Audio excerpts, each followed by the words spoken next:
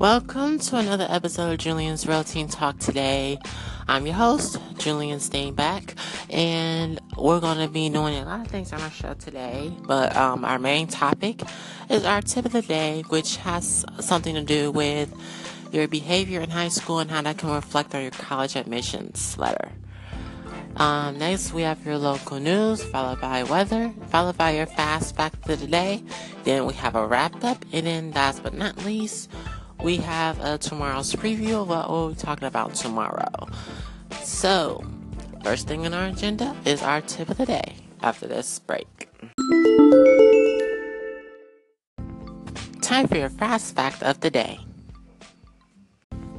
Did you know that most schools have their own admissions process?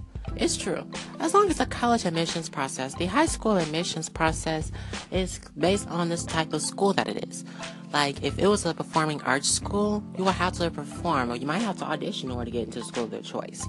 If it's a school for aviation, you have to be shown a strong interest in aviation. You must have a minimum GPA in order to get in and stay in. Most schools for the gifted oftentimes have to have some kind of unique ability or some ability that most kids can't do. So keep that in mind as you're applying for high school, is that most high schools have their own admissions process, and it's way different than the college ones. So be on the lookout for that. Coming up next, we have your main topic of the day, which is your tip of the day.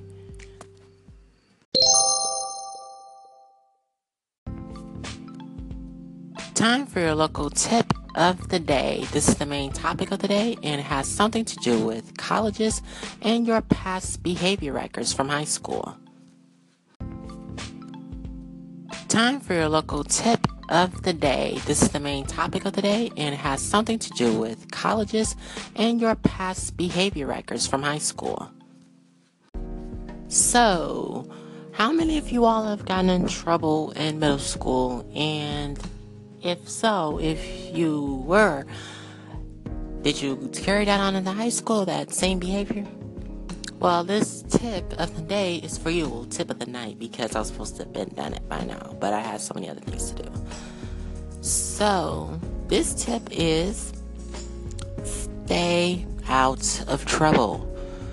Most kids who have a middle school record and who are in the middle of getting a high school record, you might not want to.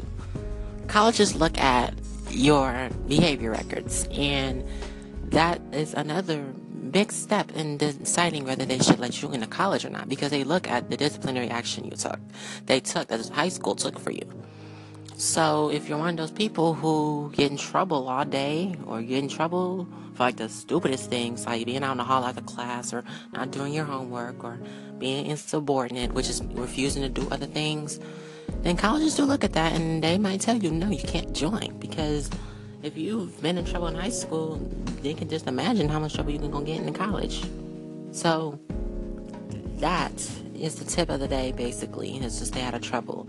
Because what happened is most kids who try to apply for college and say they've never been in trouble will try to say, because I've never been in trouble in high school, but most kids will lie and say they've never been in trouble, and then their records show otherwise. So, if you guys usually you'll ask this question: have you been suspended from a school district for more than 10 days? Or have you got any disciplinary action for anything? You may not want to lie. And they also check to see if you're like a criminal or anything, because they do background checks. So they'll ask, have you been convicted of a felony or a misdemeanor? So those are common questions they'll ask, and they want you to be good, but they don't want you to be perfect either. So my thing is, stay out of trouble, and you will be accepted into the college of your choice. Either way it goes. So stay out of trouble, and that is the tip of the day, basically. Up next, we have your trending news story of today, and then we have your weather.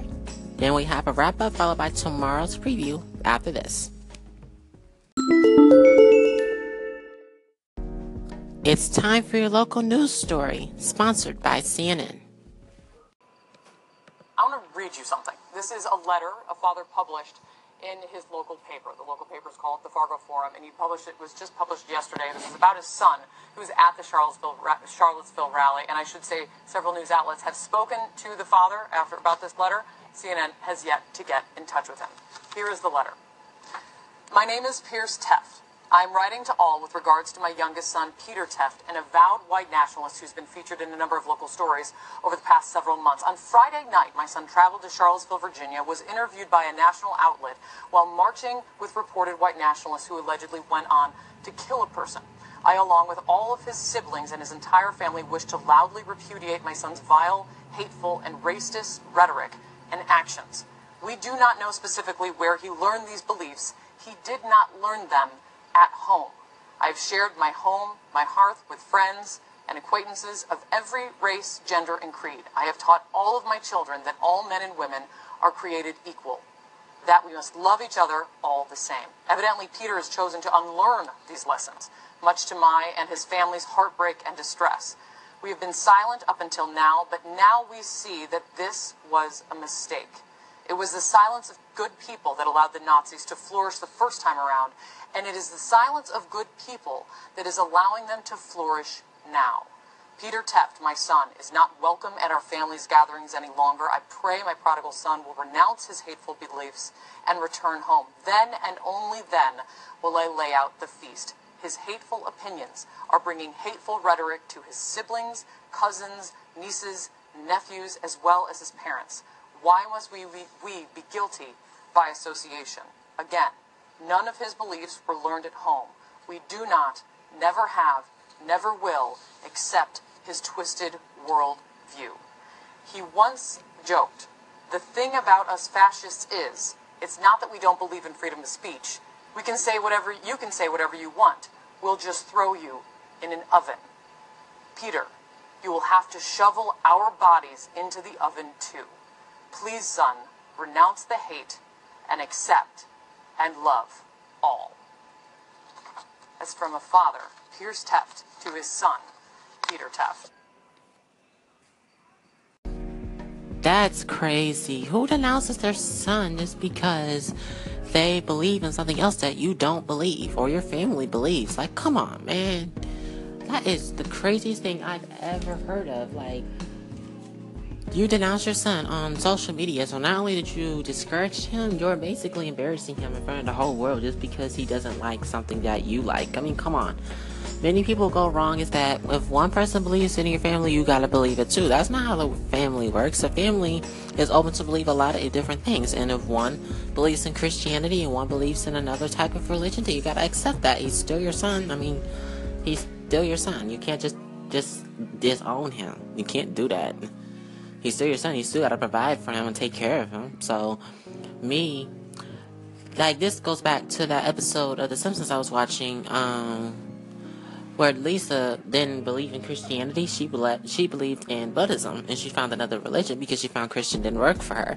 So, it was crazy. But then again, if you're enforcing him to believe in what he believes, and you're not acknowledging what he believes, then that's your fault. So, all in all, my opinion is you have to respect everybody's opinions in the family, even if their opinion isn't the same as yours. So, that's crazy. So, this ought to be a lesson to the teens. If you believe in something and your parents don't believe in it, then believe in it too.